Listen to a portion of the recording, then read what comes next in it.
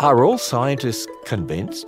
This is Ken Ham, whose ministry has produced the family-friendly Answers Bible curriculum. Climate change is one of the most emotional debates of our time, and activists argue that virtually all scientists agree that devastating climate change is the result of man's actions. But is this true?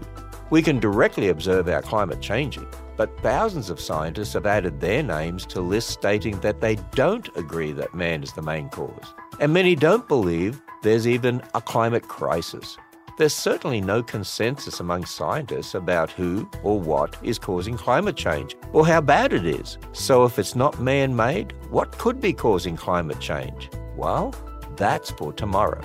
Learn more about climate change by visiting our website at AnswersRadio.com. There's so much more to equip and encourage you at AnswersRadio.com.